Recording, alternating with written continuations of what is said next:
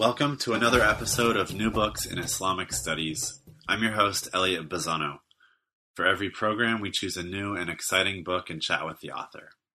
Today, I have the pleasure of speaking with Dr. Rory Dixon, Assistant Professor of Religion and Culture at the University of Winnipeg, about his exciting new book, Living Sufism in North America, Between Tradition and Transformation, published by the State University of New York Press in 2015. Rory Dixon's book is the first monograph in English to focus on Sufism in North America. On this note, he takes a risk by marking himself as a trendsetter in this emerging field, and he succeeds admirably. The book offers a fine balance of historical analysis, ethnographic fieldwork, and theoretical frameworks which can help inform future studies of Sufism in the West and in North America specifically. Although there are a few edited volumes that explore Sufism in the West, Dixon's single-author voice gives continuity to his study and narrative in an important and unique way. One of the elephants in the room, moreover, that he tackles head-on is in response to the following question: what's the relationship between Islam and Sufism? In a way, responses to this question are what produced the phenomenon of Western Sufism in the first place, and the cacophony of voices that continue to address this question animates much of Dixon's book. He treats a number of so-called Islamic as well as so-called non-Islamic Sufi orders and remains in conversation with the various time periods and influences that affect his work throughout his well-written and fascinating book. Thus, although he focuses on North America, the reader is frequently reminded that Europe, South Asia, and other places are also an important part of the conversation. On top of Dixon's careful attention to detail, extensive footnotes, and thoughtful placement of excerpts from the many interviews he conducted, he writes in a very inviting and accessible manner, which will likely draw broad readership, ranging from scholars of Sufism and American religion to journalists, as well as lay readers wishing to know more about America's layered interactions with spirituality, Islam, and religion in general. Without further ado, here's my conversation with Dr. Rory Dixon. Good afternoon, Rory. Thanks for joining us here on another episode of New Books in Islamic Studies. Good afternoon, Elliot. Thank you for having me. Yeah, super excited to talk with you.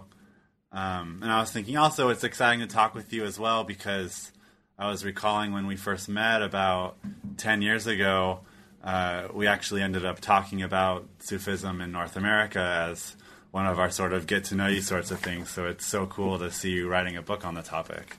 Great, yeah, thank you. No, I remember that too. It's hard to believe it was 10 years ago. But yeah, that's another issue about time flying. But so one of the questions we like to start off with on the program is for the authors to tell us a little bit about how they got interested in the field. So how did you get interested in Islamic studies broadly and then in your book topic specifically? Yeah, well, I think for myself, I got what I would call the religion bug in my late teens, where I just became really fascinated with religions in general and was sort of reading everything that I could on them. I pretty soon was focusing in on contemplative traditions, and then soon after that started to focus on Islam and Sufism in particular in my own interests. And so that started to translate into writing undergraduate papers on Islam and Sufism. And then when I was in graduate school, I met my who would become my doctoral supervisor, Professor Mina Sharifi Funk, at Wilfrid Laurier University, and was really inspired by her approach and decided I wanted to work with her to do a PhD on the subject of Sufism. Now, the program that I did my PhD in, it's a joint program at Wilfrid Laurier University and the University of Waterloo in Waterloo, Ontario, Canada. And that particular program has a focus on religious diversity in North America. So it was a good fit for studying Sufism in this region.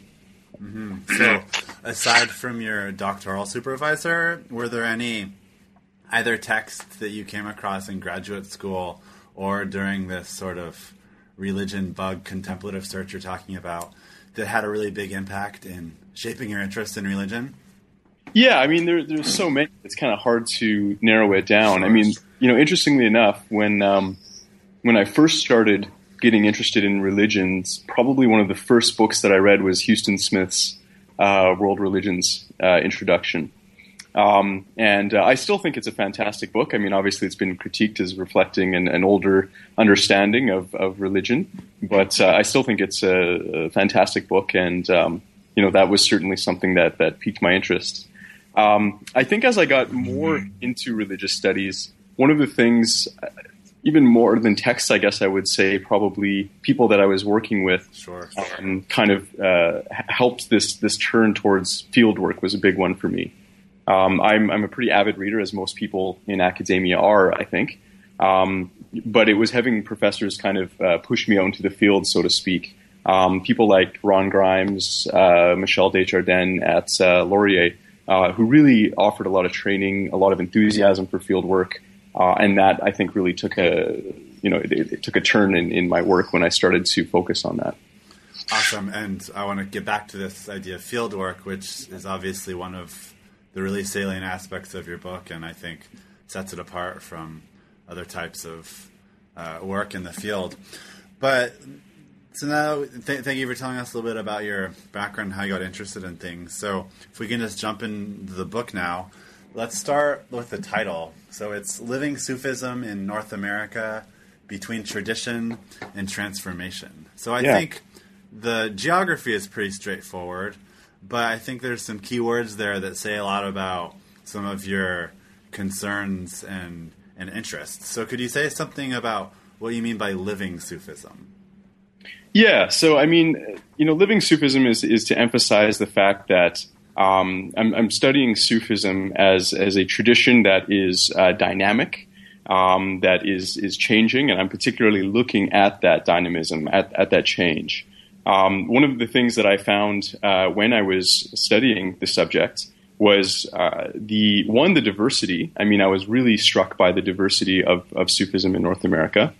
And I was also really struck by the fluidity of the tradition, the way in which it was being adapted in a whole variety of ways. And so I think that's why I wanted to include that term. In terms of tradition and transformation, basically that was highlighting what I think is one of the main tensions that I found in my discussions with Sufi teachers, Sufi leaders, was this tension between what to maintain from the traditions that they had learned and been trained in, and what to transform or change for their North American students. And that particular question was one that they differed on quite profoundly. I mean, that I felt that was sort of a pivot point where you would see some particular orders based on how teachers answered that question, going in one direction and other orders going in another. And so that idea of this tension between maintaining elements of tradition or transforming them was why I focused on that in the title. Mm-hmm. And so let's talk about the ethnography then. So you mentioned, talking with actual Sufi teachers in the flesh has been an important part of your project. So could you tell us, you interview and talk with groups, all throughout America. And so could you say a little bit about how you set up these site visits and maybe what some of the more memorable experiences you had were? Yeah, so I mean, one interesting thing I found about it was, and I would think this might be helpful for people who are beginning a project that involves some field work, is certainly you sometimes have to knock a few times before doors start to open. And, you have to initially send out a lot of emails, not maybe get as many responses as you'd like. But one of the things that I found is something like a snowball effect in a sense. And really the first interview that I secured for the project was with Pirzia Inayat Khan of what was the Sufi Order International, recently been renamed the Inayati Order. And once I was able to interview him, it was really nice then to email other Sufi teachers and say, I've just finished an interview with Pirzia Inayat Khan. Would you be interested in participating in this project? And even having that one interview seemed to really open doors with other Sufi teachers. And of course, once then you get two or three, then you can send out an email saying, I've interviewed these people, and it really helped the momentum of securing interviews. Uh-huh. So that was interesting. One interesting thing was also different teachers operate differently. And I'm sure we'll chat a bit more about Syed Hossein Nasr, but in particular as a scholar and practitioner who identifies as a traditionalist, I think really one of the main reasons why I was able to get an interview with him is that I was actually friends with one of his students in his Sufi order who said, look, if you really want to contact him, you should probably handwrite him a letter. Don't email, but actually handwrite and mail him a letter, and that will, probably bear more fruit. And sure enough, I did that and was able to get the interview with him. So, yeah, that's a cool story. People still handwrite letters. This is good to know.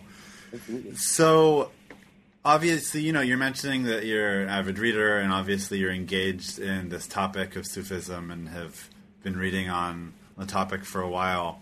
So, once you started your ethnographies and interacted with people, how did this change the kinds of questions you were asking and the way you were thinking about your project? I would say it was pretty radical, and this gets back to having professors like, my PhD supervisor, Mina Sharifi Funk, and Ronald Grimes, Michelle Desjardins, Carol Duncan, people who were I was taking courses with, who were on my PhD committee, all of whom really had this emphasis on the importance of fieldwork. And, I didn't really get it until I started going and visiting Sufi centers and spending time there, interviewing teachers, seeing rituals. It was radical, I would say. And one of the ways that it affected my study is I'd done all this reading beforehand, and I had these sort of neat categories in my mind of, well, this is going to be an Islamic Sufi order. This is going to be a sort of Islamic or quasi-Islamic Sufi order. This is going to be a universalistic or non-Islamic or New Age. And I sort of had these categories relatively cemented in my mind from the readings that I'd done. But when I actually went and met with Sufi teachers and spoke with people at their centers and spent time at their centers, I started to find that what I was seeing was, in a sense, dissolving some of these categories. I started seeing some of these sort of both and, where I thought, well, this doesn't quite fit in this category, but also doesn't quite fit in that one. And so that became one of the big findings, I would say, of my research, was that, when you really spend some time up close with Sufi groups and speaking with Sufi leaders, you start to find that it's a lot less easy to categorize them than I expected initially. Right. And I think that's one of the real strengths of your monograph is that, you include a lot of your dialogue and text directly from the words of these people. And so it gives a chance to see how, oftentimes in what we might identify as non-academic kind of speech, which I think is a good thing oftentimes for the sake of clarity, but you really get a chance to see people articulate this question, or the answer to this question of what does Sufism mean to you? Right. And you get a lot of different sorts of responses. And so this question, obviously, that you're asking throughout the book, what is Sufism? And you're getting all sorts of different responses.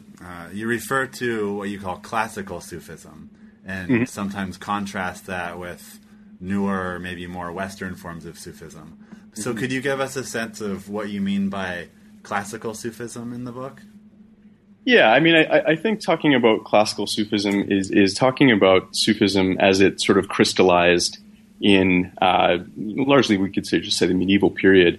But classical Sufism is usually associated with some of the formulators of the tradition or articulators of the tradition, right? So people like Al-Ghazali, Rumi, Ibn al-Arabi, people like that. I think beyond the sort of authors, the figures of classical Sufism, you tend to see more within the classical tradition a pretty comfortable synthesis, definitely after 10th, 11th centuries of Sufism with the other discourses of the Islamic tradition. So there's a sense in which Sufism is relatively seamlessly integrated into a holistic Islamic paradigm that includes the Sharia, that includes Kalam, the Islamic theology, Islamic philosophy to a great degree. And so you see it relatively well integrated into the larger Islamic tradition. Now, that isn't something that you see consistently in Sufism in North America. There are certainly Sufi teachers who perpetuate that, what we might call classical synthesis. We might even call this more broadly the sort of classical Sunni synthesis of elements of philosophy, theology, law, and Sufi spirituality. And so certainly, you see that being perpetuated, but it isn't the only game in town, so to speak. There's kind of a range of approaches to that tradition. So could you tell us about some of those ranges? And so the terms often are really important, right? Whether people want to call themselves Islamic Sufis or how other people might want to frame them and call it quasi-Islamic Sufism or non-Islamic Sufism. Mm-hmm. So could you tell us about sort of the range of these categories and also what's at stake in the names that people use? Yeah, and I think this was also one of the things I found is I wanted to talk to teachers themselves and say, hey, what do you think of these categories? As scholars of religion, we formulate categories, but I was really intrigued to hear what they had to say. Do you think you fit in some of these? How do you understand these terms? I wanted to really get their perspectives on this. And what I found is in my conversations with them, there was a lot more nuance than I think is always captured in categories. Now, certainly, there were some who identified quite closely with Islam in terms of their identity practice, emphasizing the things like the 5 pillars and following the basics of Islamic law as being key to the practice of Sufism. Now, even then, though, I found that those teachers who emphasized Islamic identity and practice at the same time often had a very universal sense of Islam. They had the sort of a dual sense of Islam, we might say. Islam is the historical religion crystallizing around a set of beliefs and practices and laws, but also Islam in this sort of deeper metaphysical meaning of a state of being in submission and surrender to God. And so you would often find that even identified Muslim Sufi teachers would articulate an understanding of Islam that went beyond the confines of the historical tradition. As I met different Sufi teachers, I also found some who explicitly identified as non-Islamic, which I thought was interesting. So I wrote about the Golden Sufi Center and Llewellyn Vaughan-Lee in particular as a very interesting case where he identifies as being non-Muslim and his order as being non-Islamic, and yet is perpetuating key elements of what we might call classical Sufism in terms of lineage, the importance of relating to a sheikh or a spiritual teacher, maintaining daily spiritual practice based on the lineage. So really what I found was there was a lot of nuance that was not being captured in the categories. And some categories I didn't really feel were all that workable. Nobody, I think, wants to be called quasi-Islamic, for instance. I don't think it's something that people really identify with. Nobody wants to be called New Age. That term in particular was one that most people bristled against. And I think with good reason. I mean, it's a largely pejorative term, I think, now. So, yeah. So did you find that if you asked people, tell me about your tradition, would they volunteer we're non-Islamic Sufis, or is that the kind of thing that would come up because there was a question you were specifically interested in learning about? Yeah, well, I was specifically asking them about their understanding of the relationship between Sufism and Islam, because it is a controversial issue for both Muslims and non-Muslims, and it's also a key point of difference between Sufi orders in North America. So it was something that I was specifically getting at, and I really wanted them to speak to their understanding of Islam and Sufism and how the two relate. So certainly I was asking them questions on that subject. But I got very different answers, right? I mean, I think of even Pir Zia Inayat Khan, the Inayati order or the Sufi Order International, who in some ways has been steering that order in what we might call a more traditional or Islamic direction. It has a quite universalistic history in the sense that the teachings of the order were open to all, and most of the followers of Inayat Khan's predecessors didn't consider themselves to be Muslim. But Pir Zia Inayat Khan says, I do. He said, I do consider myself to be Muslim, and I see this order as grounded in Islamic teachings in some sense. So Yeah, I mean, I think it was just having them speak about their understanding of Islam and Sufism really gave me a lot of insight into the variety of approaches to the subject. Mm-hmm. And so you've said a little bit about why these so-called non-Islamic Sufis would have something to say about the relationship between Islam and Sufism. Can you also say why the idea of Sufism itself is even controversial within a sort of more quote-unquote orthodox kind of Islamic framework? Yeah, I mean, there's a really sort of interesting history here. For any of us who do Islamic studies, pretty early on, you can't help but appreciate the prevalence of what we would now call Sufism within the pre-modern Islamic tradition.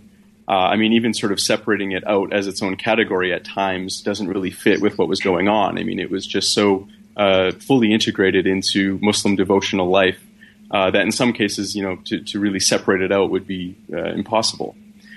Now, that prevalence of Sufism has really changed. I mean, I think it had a relatively comfortable place within the Islamic tradition for centuries, as I said, as a sort of integral part of it. But really in the past few centuries, we've seen anti-Sufi movements develop and gain, I think, a significant amount of influence globally. And this has really marginalized Sufis in Muslim communities in the past, definitely in the past century, but I would say even more so in the past 50 or 60 years. We've seen a pretty concerted marginalization of Sufi movements. And it's largely from movements that are affiliated with what we might call the sort of Salafi movement, which, of course, there's a number of different approaches within that. But they tend to share a suspicion of Sufi movements as being, having religious innovations, divinizing material objects or people, and those sort of suspicions of Sufism, even if you have Muslims who aren't specifically affiliated with Salafi movements, those suspicions of Sufism have really percolated quite widely. And so I think there is a lot of controversy around now today, the place of Sufism in Islam, a controversy we wouldn't have seen or would have been inconceivable, 3 or 4 centuries ago. Mm-hmm. And the irony, perhaps, I'd be interested in what you think, is if these, so-called anti-Sufi folk looked at a lot of incarnations of Western Sufism, it would, confirm their worst fears about innovation and not taking the tradition seriously. Right, and I think this is why it's a particularly charged topic. You have a lot of Muslim Sufis who, in some ways, not always, but in some ways want to distance themselves from some of these more non-Islamic forms of Sufism because, as you say, it seems to confirm the worst fears of the anti-Sufi movements. And so there's a sense of, well, no, we really need to distinguish Islamic Sufism from Sufism that is less or non-Islamic. So, I mean, I certainly get the let's say, historical impetus behind those things. But, my interest was to really just try to document the diversity of Sufism in North America in its fullness. And, the readers can make their own decisions about what is authentic or not. I just really wanted to give voice to the different perspectives and really, present them as fully and as nuanced as possible. Right, and I appreciated that reading the book as well. Is the tone that really pervaded the text was fair-minded in a way that was intentional, and I think, as we discussed, that really gives voice to the people you're interviewing. So, in terms of dates, which I think is another strength of the book, you are clear about how very historical time periods come together. So when was it that Sufism first came to the West, and the idea of dissociating Sufism from Islam began to take place in a clear, articulate sort of way? Yeah, I mean, it's a great question. And so when we're talking about, Sufism coming to the West, I think we need to distinguish between Sufism as a literary tradition. So certainly there were various scholars of the Orient, we call Orientalists, who were studying Persian literature in particular, and Persian Sufi literature. And this literature, I think, was one of the first ways in which Westerners encountered Sufism. And they quite liked it, but they didn't think that it was very Islamic, in part because, as we know, some of the Persian Sufi poetry has a sort of countercultural approach. Not always really understood, though. I mean, it's countercultural within an Islamic context. But I don't think that people like William Jones or they didn't always have that sense of how this poetry fit into a broader, what we might call Islamic paradigm.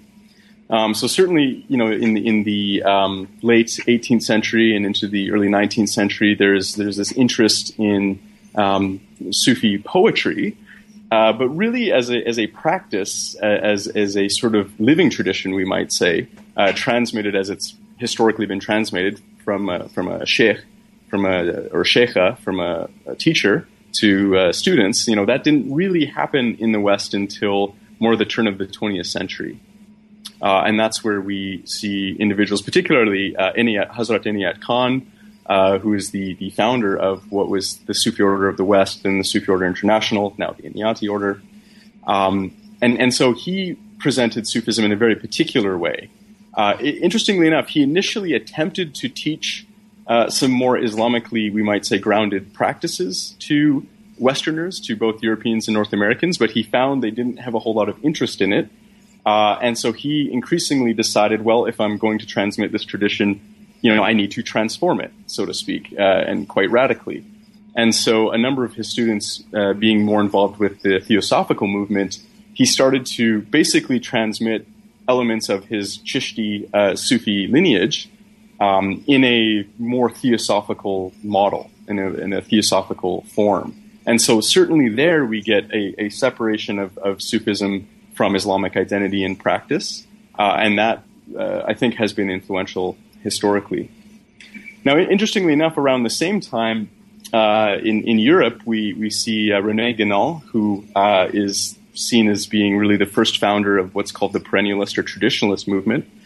And Guénon converted to Islam in a sense. He certainly was a practicing Muslim and became a Sufi. And his particular approach, most often called the traditionalist approach, basically sees Sufism as something that must be practiced within the realm of Muslim identity and law. And so really we see these two kinds of approaches in early 20th century Western countries. One where you have a European convert saying that Sufism can only authentically be practiced within the confines of Islamic identity and law, and a born Muslim Sufi teacher sort of bringing Sufism beyond or outside of the confines of Islamic identity and practice. Yeah. If we wanted to try and understand this kind of relationship in modern terms, would this be something like spiritual but not religious? Well, it's an interesting term, and I think with a lot of these terms it becomes difficult in part because not everyone agrees on precisely how to define these, and really they're categories that we've created for relatively diffuse phenomena. So they're inherently difficult to define, I think. One of the ways I think there is an element of Sufi practice that certainly corresponds with what we might call New Age or what we might call spiritual but not religious. I've tended not to use those terms in my research because I've been focusing on Sufism as it's practiced within Sufi orders. And so I think there's something a little bit different there. Like, I'll give you an example. If let's say you're somebody who's read a few books of Sufi poetry and it really resonates with you, but you have really a whole host of spiritual reading and interests and practices, but maybe you start calling yourself Sufi, or you start meeting up with some people and reading some Sufi poetry together. Sure, in that way we could call that spiritual but not religious. It's relatively loose, it's relatively diffuse, it's eclectic, it's profoundly individualistic. So sure, I think those terms might fit a bit better, but if you look at Sufism as it's practiced in North America within the orders, even those ones that identify less with Islam, you still find that it doesn't really fit the spiritual but not religious or New Age models. rather than being a sort of eclectic, individualistic practice, they're still usually based quite closely around a particular sheikh or sheikha. So they're usually based around a Sufi teacher that one enters into a master-disciple relationship with, and has a sort of long-term commitment to that teacher and that particular lineage, and consistently engages with the practice of that lineage. I have a little bit harder of a time calling that New Age or spiritual but not religious, because it tends to fit within more what we might call classical or traditional models of contemplative paths. Mm-hmm. Mm-hmm. And then the Golden Sufi Center, like you're saying, is a really interesting model of that, because there are all of these sorts of clear connections to what we might call classical Sufism, even if its participants resist the Muslim kind of language.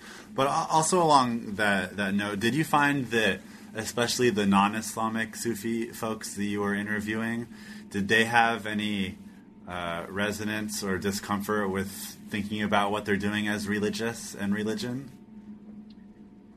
I mean, it's an interesting question. I didn't necessarily ask them about this question of spiritual or religious. Those weren't really terms that I was using in my interview questions. It was more, how do they identify themselves vis-a-vis Islam, or how do they understand the nature of Sufism in relation to Islam? Mm-hmm. And again, it's kind of a tough one, because it really comes down to how we're defining these notoriously difficult to define terms, spiritual and religious.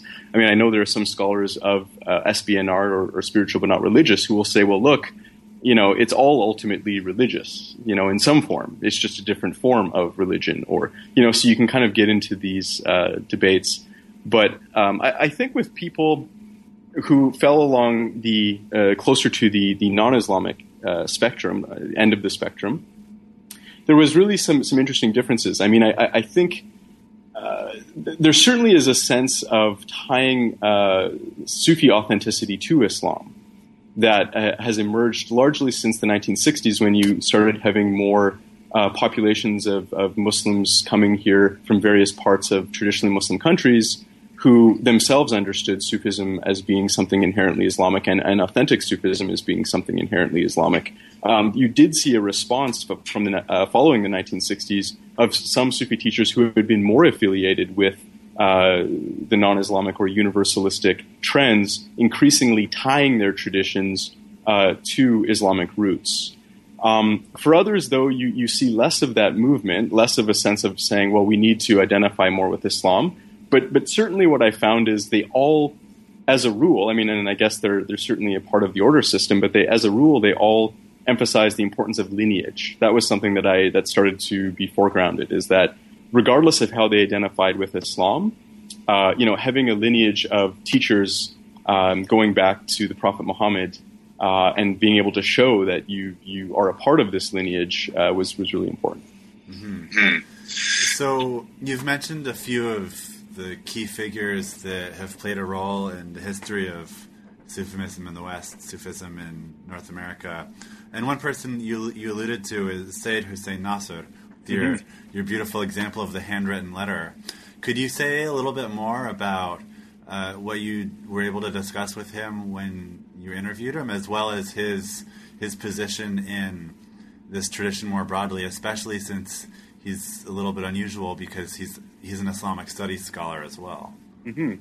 Yeah, Sayyid Hussein Nasr is very interesting in terms of his relationship with what we might call, the broader category of Sufism in North America. As you say, he's a very well-known scholar of Islamic studies, very influential. He's trained a lot of very important scholars in the field. But what is less well known about Sayyid Hussein Nasr is that he himself is a sheikh, is a Sufi teacher within a relatively unique Sufi order called the Mariamia, which is a branch of the Shadali order that was founded by a European spiritual teacher, Fritjof Schuon. And this particular teacher, who was an associate of Guénon's, had a very particular approach, which again we call either traditionalism or perennialism. But certainly it's an approach that differentiates itself somewhat from what we might call mainstream or traditionally orthodox versions of Islam. It is definitely universalistic in the sense that perennialists believe that at the heart of every religious tradition is a contemplative or esoteric path that is fundamentally sound, we might say. That, you know, that basically the different religions are different expressions of this higher truth, and that their contemplative or esoteric traditions offer genuine paths to this higher truth. And so there is a real universalism to the perennialist movement, and certainly Nasser shares that. But the reason why they're also called traditionalists is the sense of that Guénon and Schuon had, that Nasser continues to have, that these esoteric or contemplative paths found in Christianity, Judaism, Buddhism, Hinduism, indigenous traditions, that although they're all valid, they all need to be practiced within their respective religious forms. So there's a strong emphasis on religious form and adhering to a religious form. So you get an interesting mix of an emphasis on, you know, identifying, in the case of Sufism, identifying with Islam, following the basics of the Sharia, you know, fulfilling the obligations of the religious practice, while at the same time having this sort of doctrine that tends to see really it being equally legitimate to follow Buddhist contemplative traditions as long as one is a Buddhist, and really seeing you know, no difference between the two as long as one is adhering to the religious form. Mm-hmm. And I think exactly what you've articulated, by the way.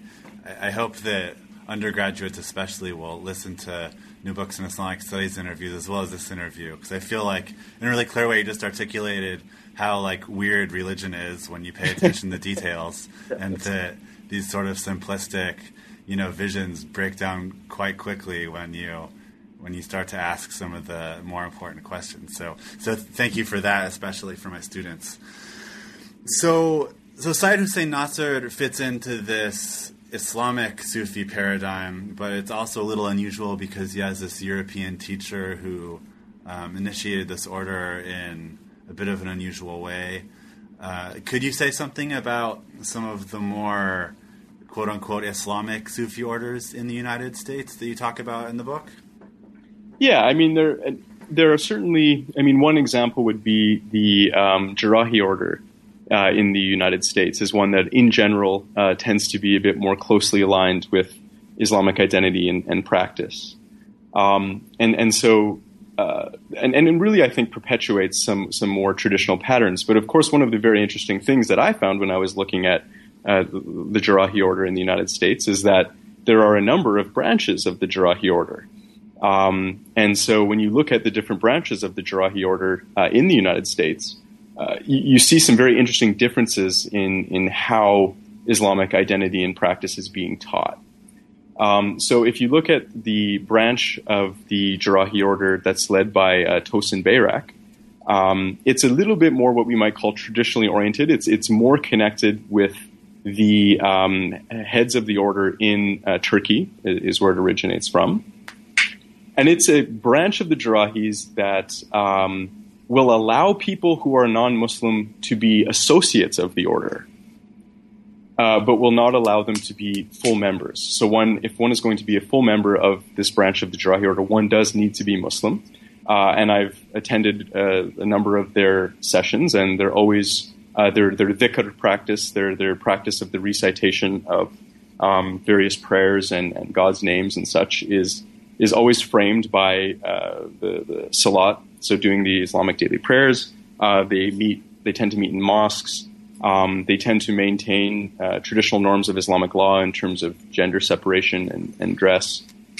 But what's interesting, of course, is even that particular branch. When I was speaking with Robert Fraser, who is a sheikh of this more traditional branch of the Jarahi order in California, you know, he really emphasized, again, this sort of dual understanding of Islam that, well, yes, you know, basically we are Muslims and we follow the Sharia, but what Islam really is something that goes beyond all of that. You know, it's something that, you know, he actually quoted a saying from his sheikh, Muzaffar Ozak, a Turkish sheikh, who really brought this order over, who said, sometimes Muslims are the hardest people to make Muslim, right? Which is this idea that, you may have the identity and you may have the practice, but are you really in the spiritual state of being in submission or surrender to God? So I was always very fascinated by how even teachers who were very grounded within what we might call a traditional or orthodox form of Sufism still wanted to emphasize these sort of more universal metaphysical meanings of Islam. And now if we look at the other branch of the Jarahi order led by Sheikha Fariha in New York, again, she is Muslim. The majority of her followers are Muslims, but one doesn't have to be Muslim to be a full member of the group. So she said, look, you still need to love the Prophet Muhammad, and you need to, love this path and want to practice it, but you don't necessarily have to be a Muslim. And so there's more of a mix of Muslims and non-Muslims in that particular group. And the other thing that Sheikh Fariha said is, she said, look, we teach Islamic practices like Salat, but we don't teach them as obligations. So that would be an important difference between the more traditional branch of the Jarahi order, which would, for the Muslim members, they would understand Salat as being something that, as all Muslims tend to understand it, is something that is obligatory according to the Islamic legal tradition. But from Sheikh Fariha's perspective, she said, we don't teach these things as obligations. We teach them, but we teach them as things that people do because they're spiritually effective, because they lead to spiritual knowledge. So we teach them as effective tools that you don't have to do, but if you try out, you'll probably find that they're useful. So a kind of very interesting nuance there in the approach to Islamic practice. Mm-hmm. So you've along the lines of all this diversity, and you've said a bit about the sort of tolerance, for lack of a better word, that different teachers and groups exhibit toward one another. Was that something that surprised you when you started talking to members of different groups that might have different, really, really different visions of what Islam and Sufism is, like the judgment or lack of judgment that they ended up having towards each other? Yeah, I mean, I think overall I was probably somewhat surprised by how little judgment there was between the groups. One example of that was talking to Haisham Kabani, Sheikh Haisham Kabani, a leader of the Naqshbandi Haqqani order, and he is somebody who maintains a very traditional style of dress. He's somebody who's written books on Islamic law and closely identifies with what we might call the classical synthesis of Sharia and theology and Sufi spiritual practice. And so it was somebody that I expected might have criticisms for groups that were adhering less to Islamic identity and practice, but he really didn't. He said, I would never want to judge because, he said, look, this is how we approach it. We understand it as a whole package that includes Islamic identity and practice. I know some people don't, but he said, we're following how we've been taught and what we think is best, and they're following how they've been taught and what they think is best, and, who am I to judge? I really have no say. I found people more on the closer to the non-Islamic side of the spectrum also saying, look, this is how we've been taught. I mean, Llewellyn Vaughan-Lee said, my teachers very specifically taught this in a non-Islamic way, but that's just because that's how they were taught. And he said other people understand Sufism more as an integral part of Islam, and that's how they've been taught. And so, there's really no problem here. They're just different approaches. The only exception to that, I would say, was when I did interview Syed Hossein Nasr, again reflecting the traditionalist sense that spiritual practice is only valid within a particular religious form. He was somebody who definitely was more vocally critical of non-Islamic Sufism, or what he would call sometimes New Age or California Sufism. And these were terms that he used specifically for what he felt were forms of Sufism disconnected from the Islamic tradition that he felt were not really going to be effective spiritually. So, and again, that comes out of this traditionalist or perennialist school of thought, which tends to have a pretty strong position on the need for a religious form for spiritual practice to be valid. Mm-hmm. So a lot of the figures you've talked about might have roots in different parts of the world, whether it's Iran or India or even Western Europe. As you did your research, was the demographic component of these group members something that you found to be telling, or something that the practitioners reflected on? I mean, it's an interesting question on what are the orders, what are they, how do they work in terms of who's joining, who's becoming a part of these orders, and I think one thing that surprised me in some cases was the way in which orders that I suspected to be almost entirely white, middle or upper class people that we tend to associate more with what we might call the New Age movement or spiritual but not religious. In some cases, those orders had a very interesting demographic mix. For instance, when I was at it's called the Abode of the Message, which is quite a beautiful center in upstate New York for the Sufi Order International, or now the Inayati Order.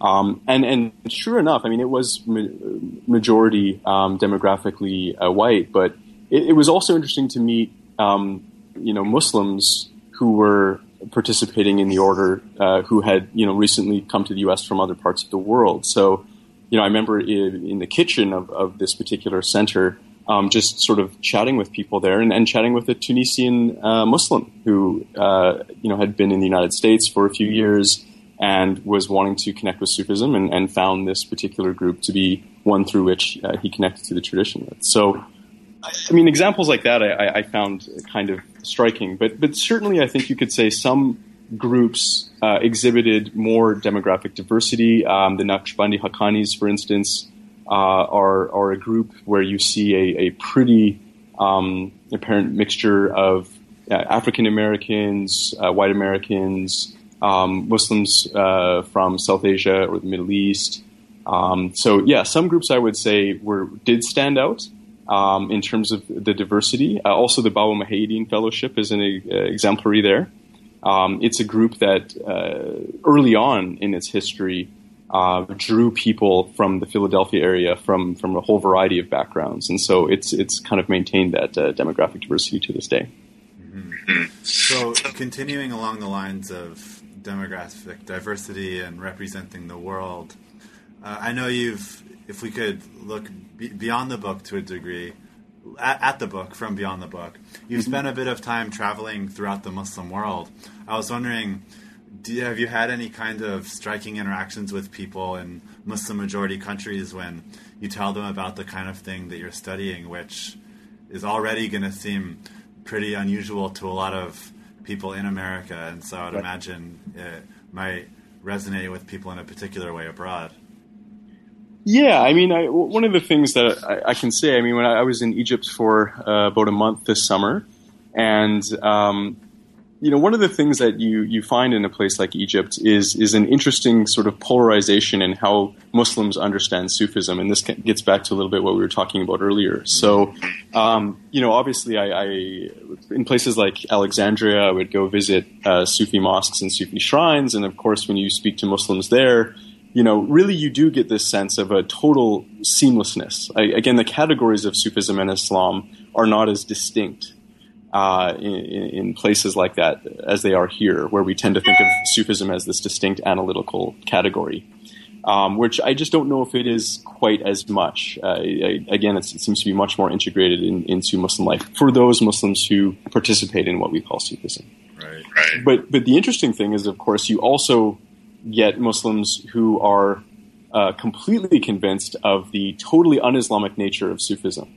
And so I would also have experiences where I would speak to them about what I was studying, and it was almost like I couldn't really say the term Sufism without them saying, look, I really have to tell you this has nothing to do with Islam. This is something that really is a total perversion of the religion. It's something that has been brought in from other religions. And, great, you can study Sufism, but just know it doesn't really have anything to do with Islam. So that kind of very interesting polarity between Muslims who have a hard time even separating the categories of Sufism and Islam because they're so seamlessly integrated, and Muslims who have a hard time even imagining the two spoken in the same sentence. So that was something really interesting to encounter. Mm-hmm. So it seems like this theme of what is the relationship between Sufism and Islam is like kind of the perennial question, and both within the United States and various types of Sufi orders and abroad, it's something people struggle with. And I think your book, in a way, tries to get at some of the different ways you can answer that question. That's exactly right. I think so, yeah. So along the lines of like pedagogically asking questions and guiding people towards answers, you're a university professor, you wrote this book in a very accessible manner. So I couldn't help but wonder, either do you have plans to use this or excerpts from it in the classroom?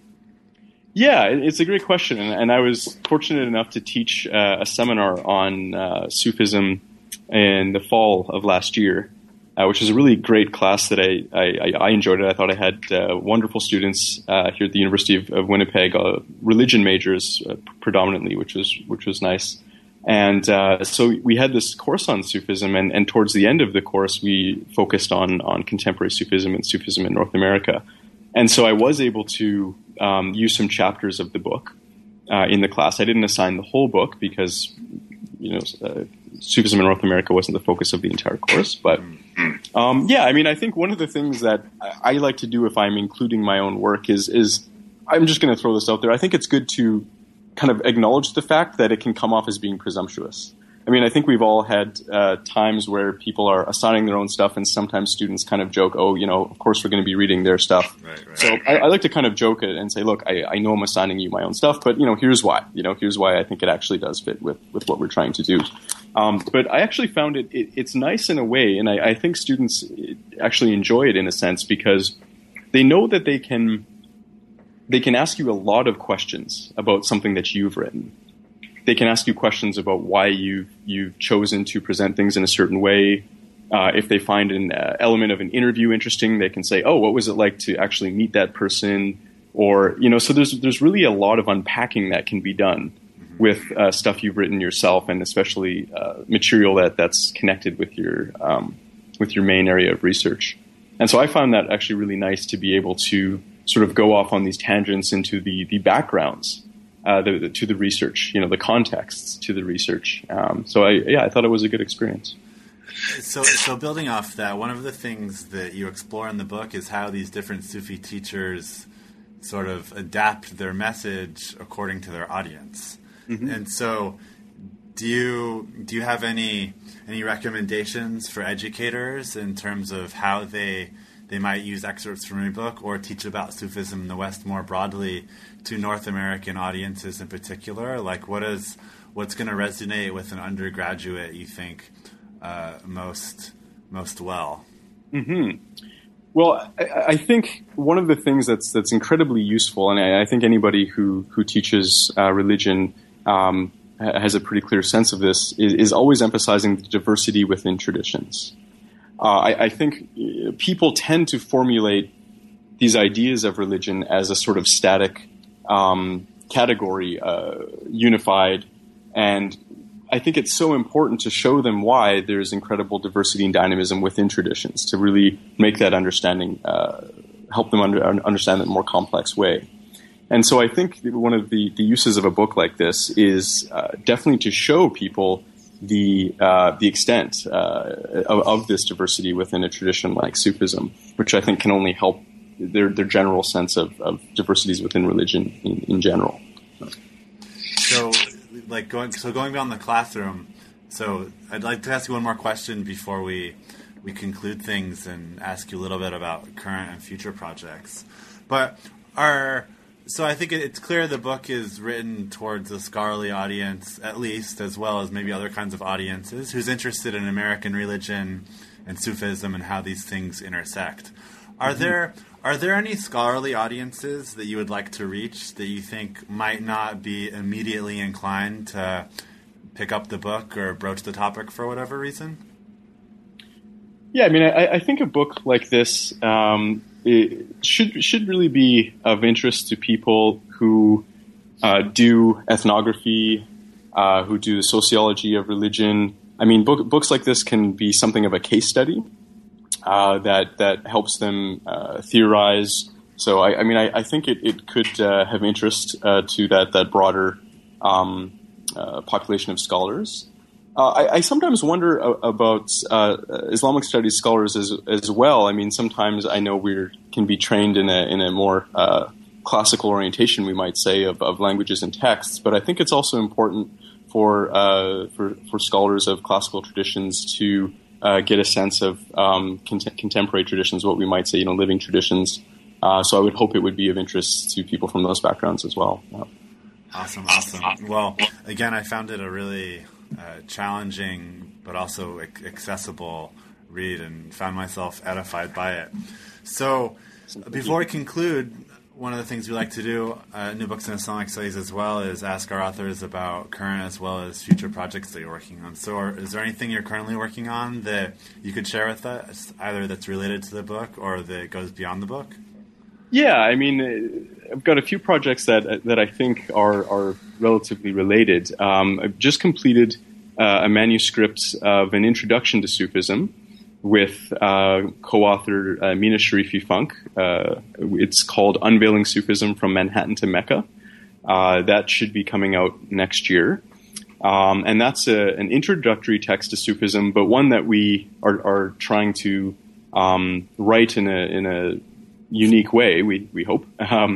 Basically, we are doing a reverse chronology. So most introductions begin with either the sort of pre-Islamic Near East, Muhammad and the Quran, and then kind of work from there. But we call it From Manhattan to Mecca, Unveiling Sufism from Manhattan to Mecca, because we begin with Sufism in the here and now in contemporary North America, and then in each chapter work back through history until we get to the formative period of the Sufi tradition and before.